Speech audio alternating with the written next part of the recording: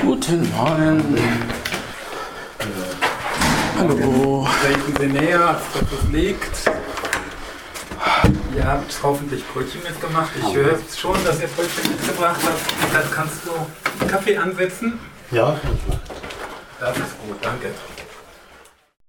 Tja, wie immer. Eckhard Fuchs macht Kaffee und wir sitzen in Wahrheit an 3 verschiedenen Orten in Marburg zum Lagebesprech 108. Herzlich willkommen am heutigen 1. September, also an einem Dienstag, und es ist Antikriegstag. Herzlich willkommen zu dieser Ausgabe. Am letzten Wochenende... Hallo zusammen, genau. Am letzten Wochenende hat es in Berlin eine große Demonstration gegeben. 38.000 Menschen waren dabei, haben offiziell gegen Corona-Maßnahmen demonstriert. Es war ein breites, meiner Ansicht nach sehr stark rechtsorientiertes Spektrum. Und die spektakulärsten Bilder waren die vor der russischen Botschaft, wo es Gewalttätigkeiten gab und Festnahmen erfolgt sind, und vor dem Reichstag, wo eine Gruppe versucht hat, den Reichstag zu stürmen oder zumindest so weit auf die Treppe zu kommen, dass man Bilder davon machen konnte. Wie hat das gewirkt? Was hat das für Folgen? Darüber reden wir heute. Eckhard, hast du die Bilder gesehen? Wie hast du das empfunden? Also ich habe die Bilder selbst nicht gesehen, das heißt eher statische von tagesschau.de, aber ich habe schon auch mich ziemlich abgestoßen gefühlt von der Tatsache, dass so viele Rechte diese Demo für sich instrumentalisiert haben. Und überhaupt muss ich sagen, dass ich sehr verwundert bin, dass so viele irgendwie entgegen der verstandesmäßig sinnvollen der Nachrichten, die man so hört, und der Handlungsweisen diese Corona-Gegenmaßnahmen ablehnen und sich in ihrer Freiheit beschnitten fühlen. Denn es geht ja um die Gesundheit aller und auch um ihre eigene Gesundheit, die man schützen muss mit den entsprechenden Maßnahmen. Hast du denn das Gefühl, dass es diesen Leuten in Berlin tatsächlich um die Corona-Maßnahmen ging? Also nicht alle. Also gerade die Rechten, denen ging es ja hauptsächlich darum, sich zu präsentieren und zu Verwirrung zu sorgen und so weiter. Ne? Ja. Ja. Franz Josef, du sagtest, lass Eckhard mal anfangen, weil ich habe eine ganz andere Meinung als du. Du meintest damit mich, nehme ich an. Was für eine Meinung hast du?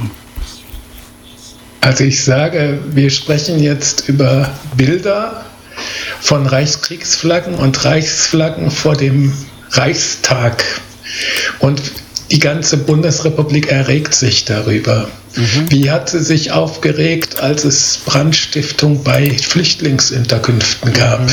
Wie hat sie sich aufgeregt, als NSU 2.0 zugeschlagen hat? Also es gab Nachrichten, die meiner Meinung nach viel schlimmer waren, und die Empörung war viel geringer. Und wir haben längst, schon sehr lange, ein Problem mit Faschismus. Und insofern muss ich sagen, also das, was jetzt passiert ist, das ist schändlich, das ist schlimm. Aber ich finde, indem wir uns da so öffentlich drüber erregen und so viel darüber sprechen, besorgen wir das Geschäft der Nazis. Wir heben ihre Aktion viel höher, als sie eigentlich ist. Wir machen PR für die Nazis, indem wir das alles ständig immer wieder wiederkäuen und sagen, wie schlimm das doch sei. Das gibt ihnen das Gefühl, sie haben was ganz furchtbar Tolles geschafft. Und dazu bin ich eigentlich nicht bereit. Kann ich nachvollziehen. Eckhard, stimmst du dem zu, was Franz Josef da sagt? Ja, im Großen und Ganzen schon. Also das die Rechten sich dermaßen inszenieren, ist eigentlich auch für mich eher abstoßend. Ne? Ja, Ja. das ist klar, aber ist es eigentlich eher eine Sache, die man nicht so bearbeiten und beackern sollte? Oder denkst du, es ist wichtig, sich jetzt darum zu kümmern? Ja, nun, sich darum zu kümmern, in welcher Art würdest du das sagen? Also man kann ja die Demos nicht verbieten, zumindest so in der Form, wie man ja gesehen hat. Und man kann auch den Rechten nicht verbieten, im Vorfeld sich da einzuschalten. Man muss dann sehen, dass es nicht überhand nimmt und immer wieder gegen Fake News und ähnlichen Dingen vorgehen und Klarstellungen bringen. Ja. Ja. Franz Josef, du wolltest direkt darauf antworten. Ja, ich möchte dazu sagen, natürlich müssen wir uns darum kümmern. Natürlich ist es auch okay, dass wir uns aufregen, ja.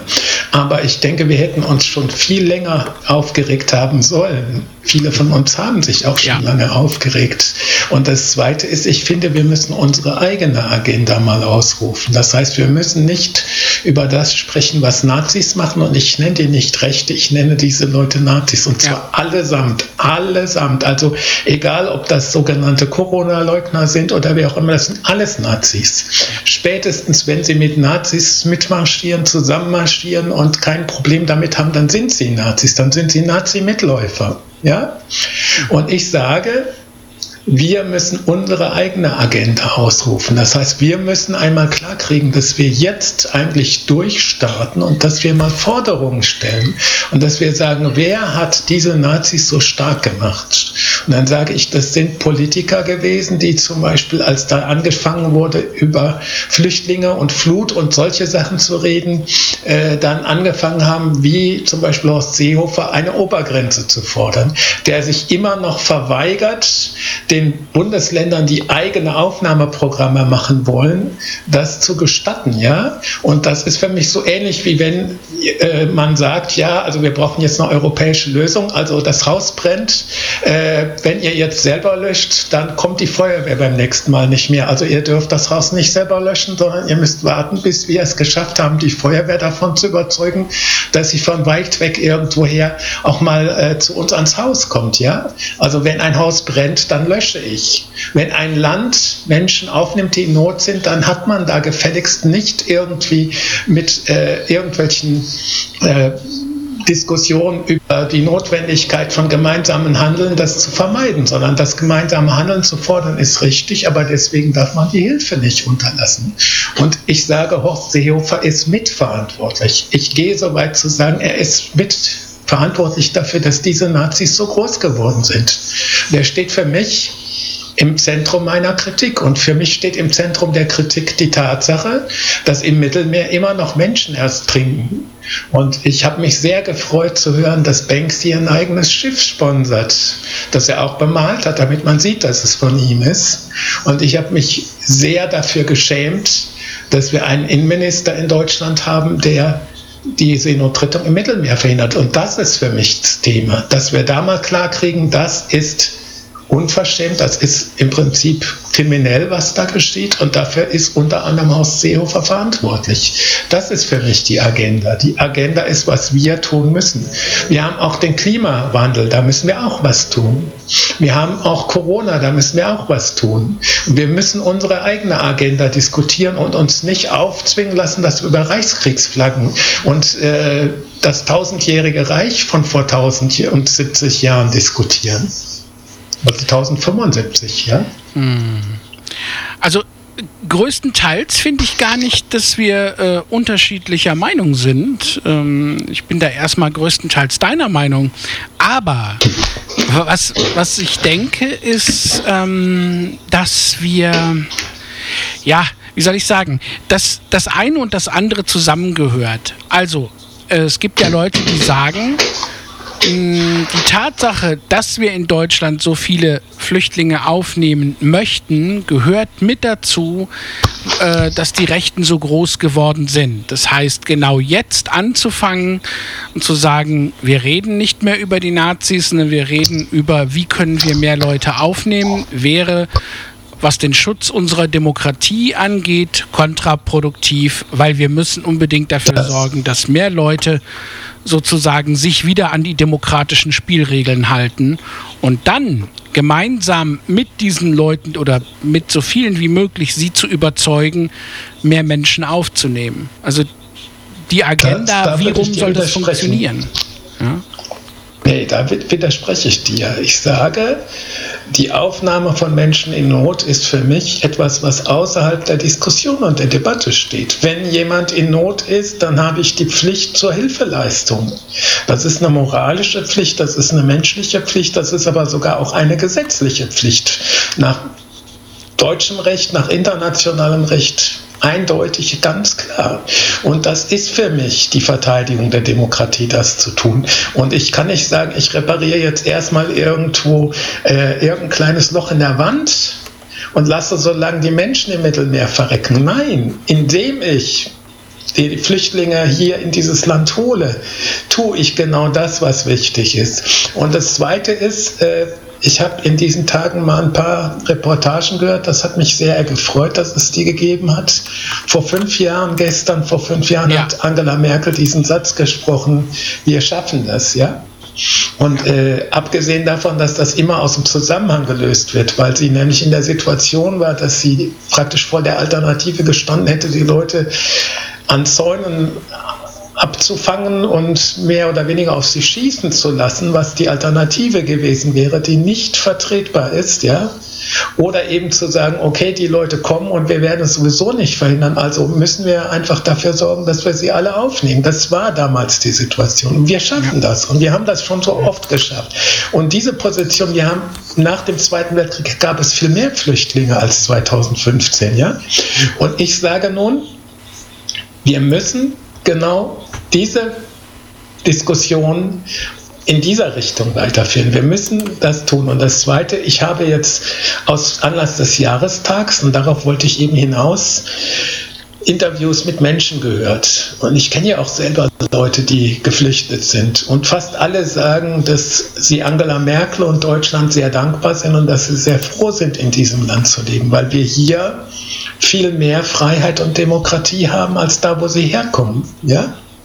Und ich denke, dessen müssen wir uns klar sein. Wir haben hier eine große demokratische Entwicklung, die ist nicht fehlerfrei. Es gibt hier vieles, was wir zu tun haben. Es gibt viele Baustellen, die wir bearbeiten müssen. Aber wir haben in erster Linie doch ein großes Pfund, mit dem wir wuchern können. Und das müssen wir uns klar machen, dass wir diese Demokratie, die wir haben, schützen und verteidigen und indem wir sie ausbauen.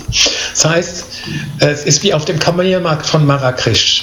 Wenn irgendjemand sagt, ich habe hier ein Gewehr, und du kannst das für 10 Euro haben und dann kann ich sagen, ich biete aber nur 5 dafür oder was weiß ich, ja, und kann dann mit ihm feilschen, ja, dann kommt am Ende irgendwas raus und das ist irgendwo in der Mitte. Und wenn ich nach diesem Prinzip vorgehe, also das ist jetzt ein Beispiel, das auch mit dem Etikett schon ein klein bisschen ein Ogu hat, aber trotzdem, wenn ich nach diesem System vorgehe, dann sage ich, wir müssen unsere Utopien betonen, damit sie den negativen Utopien und der negativen Agenda der Nazis entgegengestellt wird. Wir müssen positive Utopien aufbauen. Wir müssen die Fortentwicklung dieses Landes diskutieren. Das ist unsere Agenda. Also zu sagen, wir brauchen jetzt ein gutes Klimaschutzprogramm. Wir brauchen ein gutes Virenschutzprogramm. Wir müssen in dem ganzen Bauwesen und in vielen anderen Bereichen darüber nachdenken, wie wir so bauen, dass wir in Zukunft, wenn wieder eine Pandemie kommt, und die wird irgendwann kommen, bauliche Voraussetzungen haben, die bestimmte Dinge verhindern, die jetzt passieren, ja, zum Beispiel. Und es gibt viele, viele Bereiche, in denen wir diskutieren müssen, wo wir Diskussionsbedarf haben. Und die sind viel wichtiger, als dass ich irgendeinem Nazi hinterherhechle und gucke, was für Plan der hat. Und letzter Satz, natürlich sind diese Bilder für diese Nazis ideales gefundenes Fressen, weil damit können sie ihre Gesinnungsgenossen oder das Wort Genossen ist auch schon wieder ein komisches Wort in dem Zusammenhang. Also ihre Kameraden würden sie wahrscheinlich selber sagen, aber auch das ist ein blödes Wort. Also jedenfalls die anderen Nazis oder die sie irgendwie aufweichen wollen, die können sie mit solchen Bildern halt eben anstacheln. Und das ist das Schlimme an diesen Bildern, weswegen wir uns über diese Bilder auch aufregen und zu Recht aufregen. Aber auf der anderen Seite ist es wichtig, dass wir unsere eigene Agenda, unseren eigenen Weg nicht aus den Augen verlieren. Da finde ich, sollten wir ein bisschen drüber nachdenken. Wo wollen wir hin? Was ist das Nächste, was wir von uns aus tun wollen und tun müssen? Anstatt immer nach rechts zu gucken, immer nach rechts zu gucken. Schaut mal geradeaus in die Zukunft. So, bist du fertig? Weil, ja? Ja. Gut. Also, zugegeben, das ist natürlich wichtig und richtig. Also, das sehe ich auch so. Aber müssen wir nicht auch diese Nazis als Gefahr sehen, ernst nehmen, auch übrigens um den jungen Menschen, die nur noch zu 33% überhaupt wissen, was Auschwitz ist, müssen wir nicht etwas tun, um gegen die Leute, auch direkt gegen diese Leute zu arbeiten und nicht dem auszuweichen und zu sagen, okay, wir kümmern uns jetzt um andere Themen, lassen das links liegen oder rechts liegen, genauer gesagt, wird sich schon alleine erledigen. Das kann es meiner Meinung nach nicht sein. Nee, klar, also ich meine, sie zu ignorieren ab einem bestimmten Punkt ist das nicht mehr richtig. Also man muss schon gegen sie dagegen anstenkern. Aber das Wichtige ist, dass die Agenda, also das, was die Priorität hat, das ist für mich was anderes. Aber ich denke, vielleicht kann Eckart was dazu sagen. Eckart hat gerade geatmet, also, ja.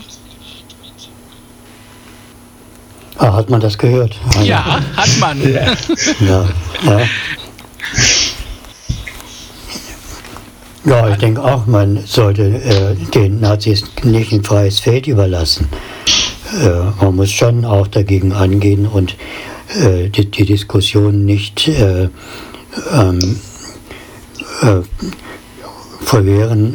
verlassen, sondern wenn Diskussionsbedarf besteht, auch in die Diskussion hineingehen. Aber auch sollte man, so wie Franz Josef auch sagte, die Ziele, die jetzt wirklich schon seit einiger Zeit wesentlich sind, also Flüchtlingspolitik, Klimawandel und so weiter, diese Ziele in den Vordergrund stellen, so wie Franz Josef das auch meint. Und in der Form auch, wie Franz Josef es sagt. Dieses Wir schaffen das von Merkel war ja auch zur Motivation gedacht und dazu, um das Volk zu animieren, jetzt einiges für das Gewissen zu tun und für die Leute zu tun, die ins Land kommen und mit den entsprechenden Hintergrund, mit der Gesinnung, mit den Gedanken, mit positiven Gedanken zu dem Thema, war es und ist es auch möglich, wirklich etwas zu erreichen. So wie Frau Merkel das auch wohl gemeint hat. Ja, das ist so meine Meinung dazu.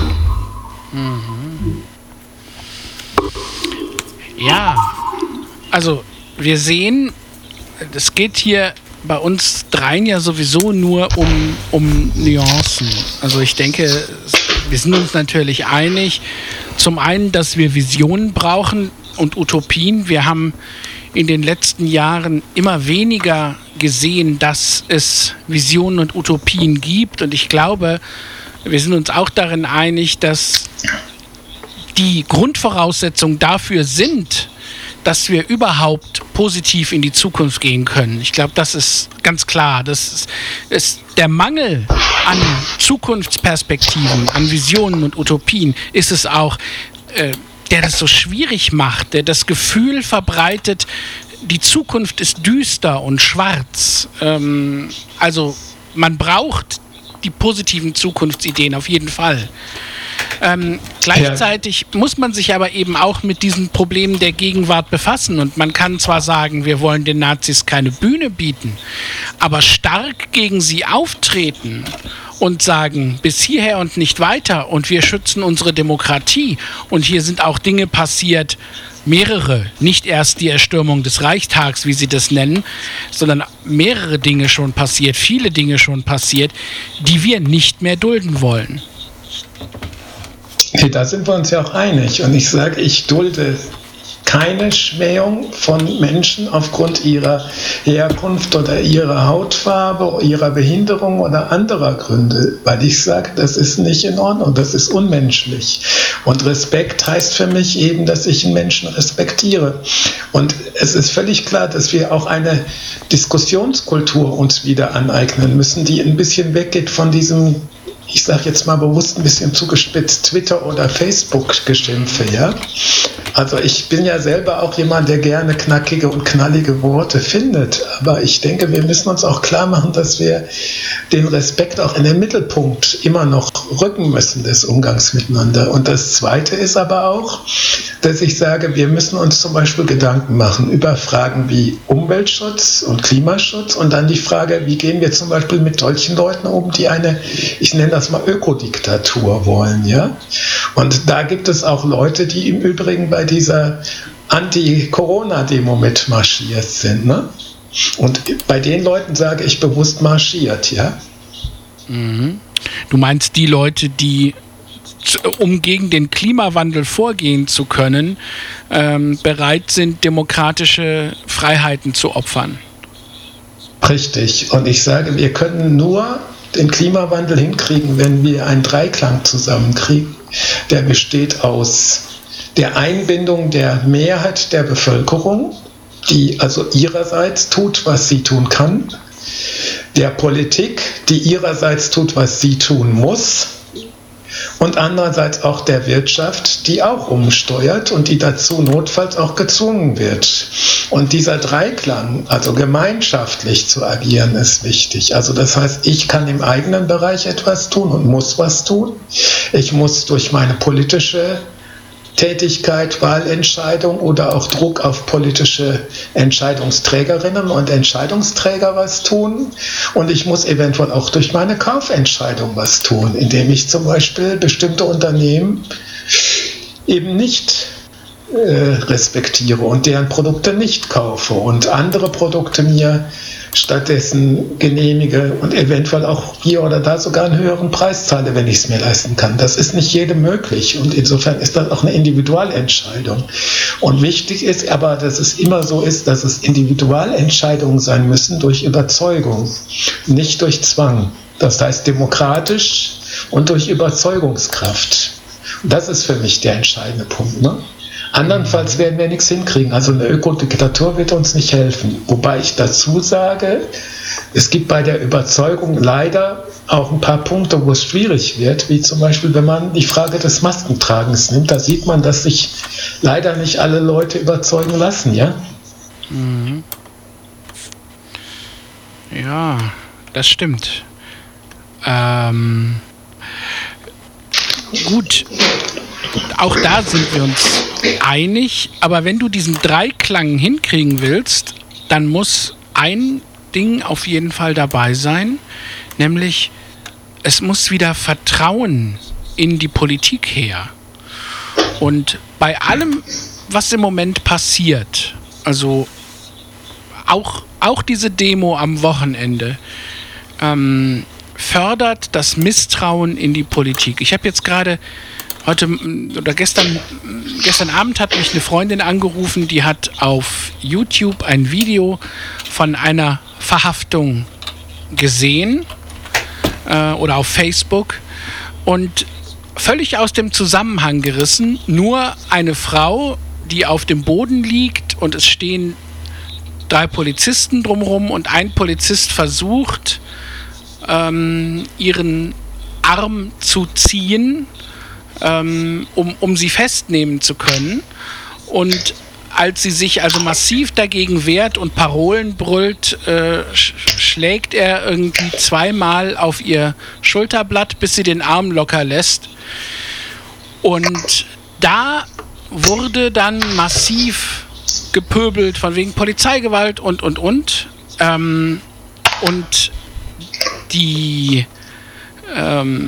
der Zusammenhang geht völlig verloren. Das heißt, das, was früher der Journalismus geleistet hat, also einen Zusammenhang herzustellen, durch diese Bilder und durch diese kurzen Sequenzen geht das massiv verloren. Und es geht auch, und darauf wollte ich ja eigentlich hinaus, gegen das Vertrauen in den Staat und in die Politik. Und deinen Dreiklang, den du eben hattest, den kann man nur schaffen, sei es beim Klimawandel, sei es beim Kampf gegen rechts, wenn wieder Vertrauen und irgendeine Art von Gemeinschaft hergestellt ist. Da hast du natürlich recht. Und dazu gibt es 2 Dinge zu sagen. Also das eine ist, oder eigentlich 3 Dinge. Das erste ist, wir haben ja inzwischen so was wie Informationsfreiheitsgesetze und Ähnliches. Das heißt, wir brauchen eine größtmögliche Transparenz in allen politischen Ebenen, einschließlich einer Lobbykontrolle. Also das heißt, dass wir ein Lobbyregister brauchen, dass wir Informationsfreiheitsgesetze brauchen und dass die angewandt werden müssen und dass die sehr weitgehend auch benutzbar sein müssen für jeder Mann und jede Frau. Ja? Und das Zweite, was wir brauchen, ist eben Solidarität in dem Sinne, dass wir sagen, wir sind der Staat, nicht andere sind das wir. Und wenn wir diesen Staat anderen Leuten anvertrauen, dann müssen wir sie auch kontrollieren. Wenn wir die Staatsgewalt jemandem anders anvertrauen, dann müssen wir den auch kontrollieren, auch die Polizei. Und andererseits muss ich sagen, okay, wenn die Polizei in unserem Auftrag die Staatsgewalt übernimmt, dann müssen wir ja ihr auch die Möglichkeit geben, dass sie das tun kann in einem demokratischen Sinne. Das heißt mit der Ausrüstung, die so ist, dass sie nicht militärisch ist, dass sie aber die Polizisten auch schützt. Also dass die Leute nicht hinterher die Rübe für uns hinhalten. Den Weg zu finden ist schwierig, das weiß ich. Aber das müssen wir hinkriegen. Und auch positives Verhältnis zur Polizei. Also früher gab es in England, in London, die sogenannten Bobbies. Ja. Weil die standen mit einem Pappmaché-Helm in der Gegend rum, hatten einen Gummiknüppel dabei und keinerlei Waffen. Ja? Und das ist lange gut gegangen. Auch wir hatten hier so Polizisten, die Streife gelaufen sind. Und das sind eben Sachen, wo ich sagen muss, eigentlich müsste die Polizei viel mehr eingebettet sein in die Bevölkerung. Und das ist in den letzten Jahren aus verschiedensten Gründen auch ein bisschen unterbunden worden, weil die Polizeiausbildung militärischer geworden ist zum Teil, weil an Polizeistellen gespart worden ist und weil, und das muss man eben auch klar sehen, die Polizei aufgrund dieser Gewaltausübung und des Gewaltmonopols auch dazu tendiert, Leute anzulocken, die eben gerne ihre eigenen Minderwertigkeitsgefühle oder wie immer man das nennen will, komplexe, was weiß ich, Ohnmachtsgedanken eben dadurch kompensieren wollen, dass sie dann Macht und Gewalt ausüben möchten. Das heißt, wir müssen da ein sehr komplexes Feld beackern, aber wir müssen das solidarisch beackern. Und zwar solidarisch heißt zusammen mit den Leuten von der Polizei, den zumindest diskussionsbereiten. Das heißt, Kritik an der Polizei ist notwendig, aber diese Kritik muss wie jede Kritik auch den Leuten direkt ins Gesicht gesagt werden. Und sie müssen diese Kritik bitteschön auch anhören und darüber mit uns diskutieren. Ja? Eckhard, wie ist das? Du bist von uns derjenige, der, sag mal, häufiger in der Stadt unterwegs ist, der natürlich auch die Polizei mal sieht, hin und wieder wahrscheinlich bei Verkehrskontrollen und Ähnliches. Bist du jemand, der grundsätzlich Vertrauen zur Polizei hat? Und wenn du solche Demos siehst, verändert sich da was? Also ich habe jetzt keine direkten Demos unmittelbar gesehen oder verfolgt. Hat sich nicht ergeben im Marburger Raum hier. Und auch Polizisten sehe ich recht selten, muss ich sagen. Und ein Grundvertrauen, das ist vielleicht ein großes Wort. Also man kann nicht unbedingt, oder ich muss es sagen, nicht unbedingt einem Polizisten mehr vertrauen als jedem anderen Menschen. Und wenn man so hört, ne, wie man das auch in letzter Zeit manchmal gehört hat mit NSU 2,0, dass die auch in Polizeikreisen verbreitet sind irgendwie, dann schürt das nicht unbedingt dieses Vertrauen. Von daher habe ich da jetzt also nicht unbedingt jetzt eine besonders hochqualifiziert gute Meinung Polizei.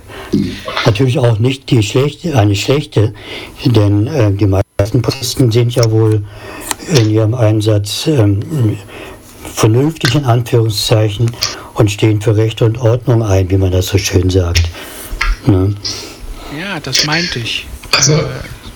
Also ich würde dazu gern noch was sagen, Jens, und zwar, es geht ja Demokratie theoretisch immer darum, dass wir eine, wie man das auf Englisch nennt, Balance of Powers haben, also dass für jede Machtausübung immer eine Gegenmacht und eine Kontrolle eingebaut sein muss. Und das gilt eben auch für die Polizei, also da muss es Polizeibeauftragte geben, die unabhängig von Innenministerien sind, ne? Die dem Parlament direkt zugeordnet sind oder ähnliches und dergleichen. Und das ist für mich wichtig. Und dann, wenn ich eine solche Institution habe und weiß, dass diese Institution funktioniert, dann kann ich sagen, okay, ich glaube erstmal, dass die Mehrheit der Polizisten ordentlich arbeitet, und wenn es irgendwelche Verstöße gibt, dann haben wir einen Mechanismus, der die aufarbeitet. Wenn ich aber höre, was im Fall Uri Jagello passiert ist, dann muss ich sagen, da fehlt mir das Vertrauen in eine Aufarbeitung. Und das sind genau die Punkte. Das heißt, wir müssen die Demokratie weiterentwickeln. Daran arbeiten wir. Daran arbeiten wir alle. Und gleichzeitig müssen wir sagen, okay, erstens, die Mehrheit der Polizei ist wahrscheinlich nicht rechtsaußen. Ganz eindeutig nicht. Die Mehrheit der Bundesbürger geht auch nicht mit Reichsflaggen vor den Bundestag. Ja? Das sind alles Minderheiten. Nur es sind Minderheiten, die schon zu groß und zu gefährlich geworden sind. Sowohl die Minderheit der Nazis, die da in Berlin demonstriert hat, und die vielen, die mitgelaufen sind, die Nazi-Mitläufer, als auch die Minderheit derjenigen in der Polizei, die zum Beispiel Abfragen machen und dann Drohmails verschicken. Ne? Okay, das stimmt. Also es sind nicht die Mehrheit. Man kann manchmal der Meinung sein, dass sie schon viel zu viel Einfluss haben und dass die Frage von Mehrheit und Minderheit irgendwann nicht mehr so wichtig ist, wenn, wie am Wochenende geschehen, ein Mitglied eines Landesverfassungsgerichtshofs bei dieser Demo in Berlin mitmarschiert. Und wenn auch Polizisten und Leute, die zum Beispiel Antisemitismusbeauftragte waren, wenn solche Leute mitmarschieren, dann sieht man ja schon, wie weit diese rechte Ideologie in die, wie man immer so schön sagt, Mitte der Gesellschaft vorgedrungen ist. Und bei allem, was wir hier sagen, fehlt mir eigentlich die Konzeption, wie wir das wieder aus der Mitte der Gesellschaft rausholen. Also von der Mitte der Gesellschaft würde ich nicht sprechen. Ich sage, wir haben durch ein Konstrukt, das zum Beispiel die Gerichte über Richterwahlausschüsse besetzt, die von Parlamenten besetzt werden oder zum Teil sogar direkt von Parlamenten, die Verfassungsgerichte gewählt werden, eine Aufhebelung der Gewaltentrennung. Wir haben aber natürlich auch das Problem, dass es Richter gibt, die in ihre Position gekommen sind und die eben Nazi-Position vertreten. Also auch in Gießen gibt es einen Verwaltungsrichter, der viele Urteile gefasst hat, denen man eine gewisse Gesinnung nicht unbedingt absprechen kann. Ja? Solche Leute gibt es leider und solche Leute gibt es immer wieder. Und das heißt, diese Leute sind ein Bestandteil der Gesamtbevölkerung, aber ich würde dann nicht von der Mitte reden, sondern ich würde sagen, sie sind ein Bestandteil der Gesellschaft, und wenn so jemand in ein Verfassungsgericht gewählt worden ist oder hineingekommen ist, dann war das eine Fehlentscheidung derjenigen, die diese Position besetzt haben. Und das war, glaube ich, weiß gar nicht, welches Bundesland es gewesen ist, aber es waren auch bayerische Polizisten mit auf der Demo, ja. Und was ich eben sagen muss, ist, dass ich denke, an bestimmten Stellen muss man auch diese Frage zum Beispiel der Besetzung von bestimmten Gerichtspositionen neu diskutieren. Also wir haben auch in der HU vor Jahren schon über die Frage der Richterwahlausschüsse gesprochen. Wie werden die besetzt? Und es ist leider so, dass auch das Bundesverfassungsgericht nach politischem Proporz der Parteien und der Bundesländer besetzt wird. Und das ist schon ein etwas schwierigeres Verfahren, aber trotzdem bin ich da auch nicht so ganz glücklich mit. Also ich wüsste jetzt nicht, wie es besser ist, ja. Ne? Aber also es gibt ein paar Dinge, wo ich denke, da muss man noch mal intensiver diskutieren. Ne? Also nur 2 Dinge, um es nicht zu weit abschweifen zu lassen. Aber 2 Dinge, die Besetzung nach Bundesländern ist ja ein Ausfluss des Föderalismus, kann man also erstmal nachvollziehen, wenn man den Föderalismus grundsätzlich bejaht, was ich tue im Gegensatz zum Zentralstaat, da könnte man viel einfacher durchregieren. Und das andere ist, es gibt ja die Idee, solche Richter zum Beispiel vom Volk wählen zu lassen. Da bin ich inzwischen sehr skeptisch. Also die Mehrheit entscheidet und alles ist gut, da habe ich ein echtes Problem mit mittlerweile, weil die Mehrheit der Leute, die zur Wahl gehen, fällen nicht immer die richtige und fachlich beste Entscheidung. Ja. Also wir haben damals diskutiert die Möglichkeit, die Richterwahlausschüsse wählen zu lassen. Wohlgemerkt, die Richterwahlausschüsse sind nicht die Richter, sondern und das auch nach einer bestimmten Struktur. Aber darüber muss man eben nochmal diskutieren. Aber wieder zurück. Also mir geht es insgesamt darum, dass ich sage, wir müssen uns mehr um unsere Alternativen auch kümmern. Also auch die Frage, was haben wir anstelle des Neoliberalismus? Also viele Leute kritisieren den Neoliberalismus, aber auf die Frage, was wollt ihr stattdessen, da gibt es dann großes Kopfkratzen. Ne? Also das, was früher als Kommunismus oder Sozialismus gepriesen wurde in der Form, ist schwierig, aber eine Art von Gemeinwirtschaft ist auf jeden Fall schon mal sinnvoll. Genossenschaftliche Strukturen, teilweise auch kommunale oder andere Strukturen und so weiter. Und eine letzte Sache, Föderalismus. Also ich behaupte, wenn wir den Föderalismus nicht hätten, hätten wir in der Corona-Krise sehr viel schlimmer abgeschnitten. Wir hätten echt alt ausgesehen. Und wenn dann Leute sagen, das ist ein Flickenteppich und sagen so und das als Kritik benutzen, dann sage ich, Flickenteppich ist der beste Teppich, den man in so einem Fall haben kann. Weil da ist kein einziges Loch drin. Weil alle Löcher sind mit Flicken zugeklebt. Ja, vielleicht. Das kann man jetzt, gerade in dieser Krise wahrscheinlich unterschiedlich bewerten. Ich glaube, dass die Regelung vor Ort an der Stelle die beste ist. Das gibt auch sicherlich mal vor Ort Leute, die nicht optimal entscheiden. Aber wenn alles zentral entschieden würde, wäre es viel, viel, viel schlechter, viel schwieriger. Und es muss ja auch vor Ort umgesetzt werden. Ja. Das muss man sich auch klar machen. Also wenn du anderswo entscheidest und dann woanders wieder umsetzt, hast du einiges an Verlusten auf dem Weg dahin. Ne? Ja, sehe ich auch so. Ja, jetzt hatte ich gerade noch was, das ist mir jetzt allerdings wieder entfallen. Genau. Gemeinwohlökonomie heißt ja wohl das Stichwort, wie man vielleicht eine künftige Wirtschaftsordnung hinbekommen könnte. Aber da müsste man sich auch mal genauer drüber informieren und mal genauer drüber sprechen, was das eigentlich bedeutet. Aber nochmal zurück zu diesem Wochenende. Eckhard, du hast am Anfang gesagt, du hast nur statische Bilder von dieser Demo gesehen, in der Tagesschau oder ähnliches. Hattest du, also ich muss dazu sagen, ich war am Wochenende halt viel auf Twitter unterwegs und da war die Empörung, zumindest in meiner Timeline, sehr groß. Hattest du das Gefühl, dass an diesem Wochenende, sagen wir, Schlimmeres passiert ist, eben durch die Reichstagsgeschichte, als in den bisherigen Demos? Oder würdest du sagen, eigentlich ist es nicht schlimmer als vorher, es war vorher schon schlimm? Ja, das Letztere, dazu würde ich eher neigen. Es war vorher schon schlimm. Also ich habe ein Bild gesehen, wo auf der Treppe zum Reichstagsgebäude Neonazis ihre Fahnen geschwenkt haben. Das fand ich schon sehr bedenklich. Aber die haben auch bei anderen Gelegenheiten ihre Fahnen geschwenkt. Das war also nicht so was grundlegend Neues.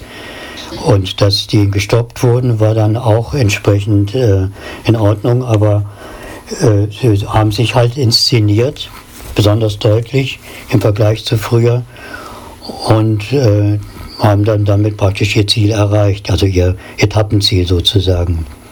Ja, eine Provokation. Und es gibt einen Satiriker, der auch Politiker ist, Martin Sonneborn von der Partei, der hat gesagt, mein Gott, was regt ihr euch über die Nazis draußen vor dem Reichstag auf? Regt euch über die Nazis drinnen auf. Ja, so. Ja, da hat er nicht ganz unrecht. Also die AfD sitzt da, ne? Und ich meine, ich würde mal gern die Frage stellen, ich wüsste gerne, wie viele von den 300 oder 400, die da vor dem Reichstagsgebäude gestanden haben, V-Leute waren, ne? Das wäre auch mal spannend zu erfahren. Ne?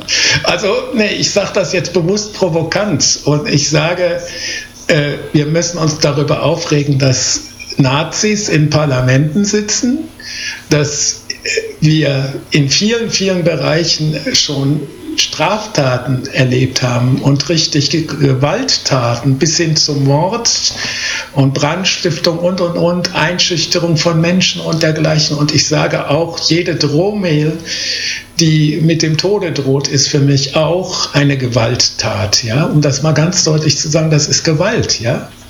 Und Gewalt gegen Menschen. Ja? Und ich finde, das alles ist schon ganz viel, was uns schon hatte aufregen müssen und mich auch aufgeregt hat. Ja? Und insofern muss ich jetzt sagen, okay, das ist jetzt nochmal eine zusätzliche Stufe im Sinne der Worte, dass eine Treppe aus mehreren Stufen besteht und die Treppe vor dem Reichstag eben nicht irgendeine Treppe ist. Und die Bilder dann schon auch den Leuten wieder als eine Art Selbstbestätigung dienen können. Aber für mich ist schon lange der Punkt erreicht, wo ich sage, eigentlich hätten die Politiker schon viel getan haben müssen und dass immer noch Linke und Rechte gleichgesetzt werden. Das finde ich auch sowas von schändlich. Ja? Also dieser Antikommunismus ist eine willkommene Möglichkeit für die Nazis, sich selber zu relativieren. Und ich denke, dass ein für alle Mal jeder, der nochmal mit linker Gewalt oder so daherkommt, es mag vereinzelt auch mal Gewalttäter aus dem linken Spektrum geben, aber bei vielen, die als linke Gewalttäter angeprangert werden, frage ich mich, ob man das überhaupt so sagen kann, wenn man es genauer anschaut. Also diese Gleichsetzung von links und rechts und dieser Extremismusbegriff nach der sogenannten Hufeisentheorie ist für mich auch eine Form der Verharmlosung von rechter Gewalt. Ne? Unbedingt. Es hat viele am Wochenende gegeben, die sehr entsetzt waren. Die Politiker haben natürlich viele Worthülsen losgetreten, leider, und haben über den Schutz des Reichstags gesprochen, anstatt über die Erhaltung unserer Demokratie zu sprechen. Denn natürlich ist diese Erstürmung der Treppe des Reichstags nur ein Symptom. Aber auf der anderen Seite haben zwei, und das hat mich tatsächlich auch erschreckt, zwei mutige und tapfere Frauen am Sonntag gesagt, dass sie müde sind und nicht mehr weiter wissen, wie sie Leuten erklären sollen, wie die Situation ist. Die eine war Marina Weißband, die andere war Katharina Nokun. Beide haben gesagt, ich weiß nicht mehr, was ich sagen soll. Und die dritte tapfere Frau, die gesagt hat, wir müssen jetzt unbedingt etwas unternehmen, ist Dunja Hayali, die zu jeder Demonstration als ZDF-Korrespondentin hingeht und mit den Leuten ins Gespräch kommt und sich Gefahren aussetzt, immer wieder. Ich glaube, viele haben dieses Wochenende schon als einen sehr bedeutsamen und auch gegen sie und gegen den Kampf gegen Nazis gerichteten Schritt empfunden. Vielleicht auch wegen mangelnder Hilfe durch die Politik. Also ich finde, die Politik hätte ja schon längst die Menschen schützen müssen. Und das Entscheidende für mich ist, dass ich sage, ich wünsche mir eine politische Entscheidung, die so aussieht, dass erstens jeder Mensch gegen Gewalt geschützt wird, egal aus welcher Ecke die Gewalt kommt. Gewalt, auch die Androhung von Gewalt ist nicht hinnehmbar und die Politik hat gefälligst dafür zu sorgen, dass das alles konsequent verfolgt wird. Und nicht wie in Hessen, dass irgendein Innenminister immer noch Innenminister ist, obwohl immer noch nicht klar ist, wer da irgendwie NSU 2.0 Mails verschickt oder so. Oder Faxe waren es anfangs sogar. Zweitens, dass ich sage, dieser Schutz der Menschen, ja, beinhaltet auch, dass ich erwarte sofort, dass auch im Mittelmeer die Menschen geschützt werden. Und dafür ist die Politik verdammt nochmal auch zuständig. Der Schutz der Menschen ist der Punkt. Und das Dritte, es gibt natürlich auch eine Verunsicherung bei bestimmten Menschen und das erlebe ich auch in meinem Umfeld. Da haben Leute Angst vor Corona und können das aber nicht kanalisieren. Meinetwegen haben sie zum Teil auch Angst vor sozialer Deklassierung. Und ich denke, wir müssen auch über solche Fragen wie ein bedingungsloses Grundeinkommen diskutieren, auch wegen Corona. Und wir müssen über Fragen wie einen wirklich funktionierenden, zukunftsweisenden Sozialstaat diskutieren. Und wir müssen auch über ein Gesundheitssystem diskutieren, das die Menschen schützt und nicht mit Eigenbeteiligung und allen möglichen anderen Schrott ausgrenzt, ja, alle diese Sachen. Ne? Also es gibt viele, viele Dinge, wo wir auch im sozialen Bereich vielleicht auch Solidarität praktizieren könnten, um damit zu sagen, also Leute, das Leben, und das ist mein letzter Satz in dem Zusammenhang, also das Leben besteht nun mal aus Unsicherheiten. Es gibt Ängste oder Sorgen oder Furcht. Und wer behauptet, er könnte mit einer Sicherheitspolitik den Menschen die Angst nehmen, der verbreitet Allmachtsfantasien, als wäre er Gott oder Göttin oder was auch immer, ja.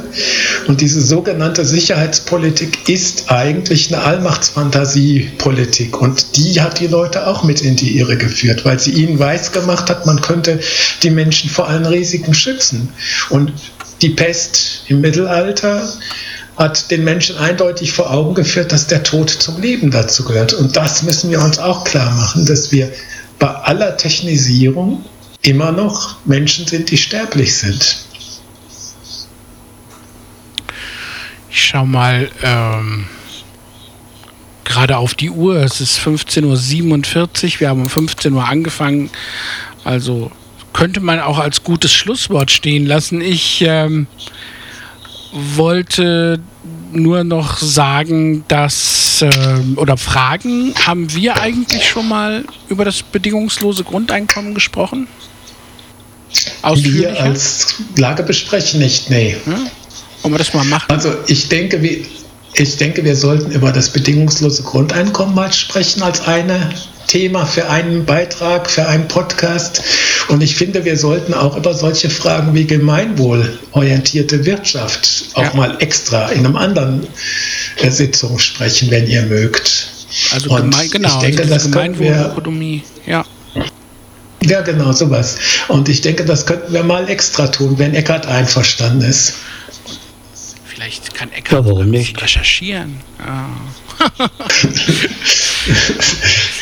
Eckart, genau. Bist du noch da? Wir quatschen hier ich bin noch da. Zeit. Ja, sehr schön. Ja. Gut. Ich denke, wir können es hierbei aber für heute belassen, weil ich glaube, wir sind uns einiger, als du am Anfang gedacht hast. Ich wusste, dass du meine Thesen durchaus nicht falsch finden würdest.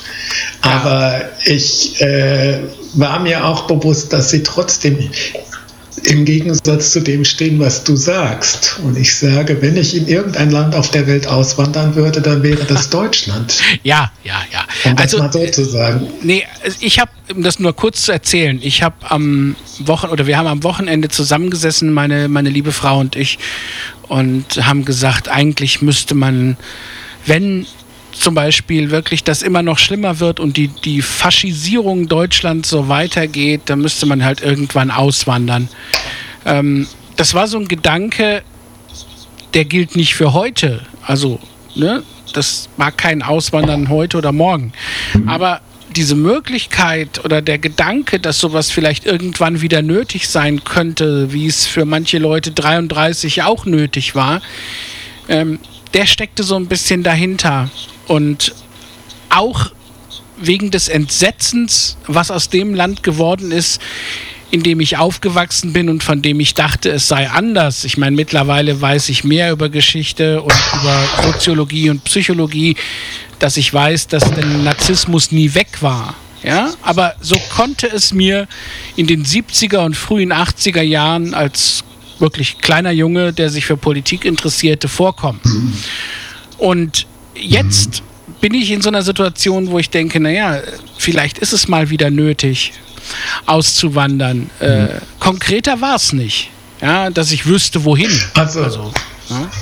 Also ich sage es mal so, es gab Leute, die in den 30er Jahren versäumt haben, rechtzeitig auszuwandern und die das mit ihrem Leben bezahlt haben. Insofern ist grundsätzlich die Frage auszuwandern nie eine Frage, die man völlig vom Tisch wischen sollte. Aber ich glaube, dafür müssen bestimmte Bedingungen da sein. Und das Zweite, wenn du dir mal die Literatur von Leuten, die im Exil gelebt haben in den 30er Jahren anschaust, wenn du dir anschaust, wie viele Leute darunter gelitten haben und wie sie gelitten haben, dann muss ich sagen, also das Exil ist immer die letzte Lösung. Und das gilt auch für die Exilierten, die hier ankommen. Also um das mal als letztes, um den Bogen zu schließen, zu sagen, die Menschen, die hier ankommen, die aus ihren Herkunftsländern geflüchtet sind, die haben das nicht aus Jux und Dollerei getan, die allerwenigsten, sondern und deswegen, also ich sage, wir müssen diese Demokratie hier, wo wir sind, verteidigen und schützen. Gemeinsam mit den Menschen, die hier angekommen sind, die neben uns stehen, mit allen zusammen müssen wir dieses Land zu dem machen, was es eigentlich in erster Linie war und ist. Ein Land, in dem es zu leben sich lohnt und in dem es auch schön ist zu leben. Eckhard, hattest du eben noch was sagen wollen? Du hattest auch mal gebrummt, als ich vom Auswandern sprach. Hattest du dir solche Gedanken auch schon gemacht? Hatte ich das, aber ist mir jetzt gar nicht bewusst. Es kommen manchmal Nebengeräusche rein. Ach so. Auch meine Katze ist gerade in der Nähe wieder. Okay. Aber ich stimme schon dem zu. Ich habe eigentlich nicht das Bedürfnis, persönlich auszuwandern. Höchstens das ein oder andere noch kennenzulernen auf der Welt.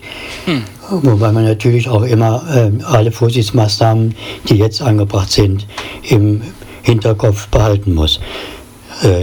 So viel dazu. Gut. Also wir werden alle ziemlich alt und dann werden wir 10 Jahre notfalls warten, bis wir wieder reisen. Aber irgendwann wird jeder von uns nochmal eine schöne Reise irgendwo hin machen und wir sollten uns vergegenwärtigen, dass man in seinem Leben vielleicht 3 oder 5 oder 10 Reisen machen soll, aber nicht 100. Ja. Mir fällt gerade das alte Lied ein, es wird in 100 Jahren wieder so ein Frühling sein. Aber das werden wir in dieser Form wohl nicht sehen. Und im Hinblick auf Klimawandel wird es vielleicht ganz anders kommen.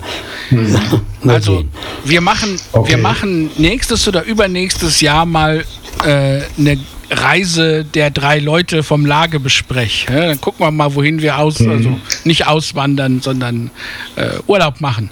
Ja. Genau, wir machen eine Session irgendwo in einem Kaminzimmer irgendeines Hotels, genau. Ja, genau. Gut. Okay, Leute. Vielen Dank fürs Zuhören und bleibt demokratisch, schützt und verteidigt dieses Land. Und was ich ganz wichtig finde, außer den üblichen Ermahnungen von wegen Abstand halten, Hygieneregeln, Masken tragen, eins finde ich ganz wichtig, ich glaube, im Moment ist wichtig, Haltung zeigen.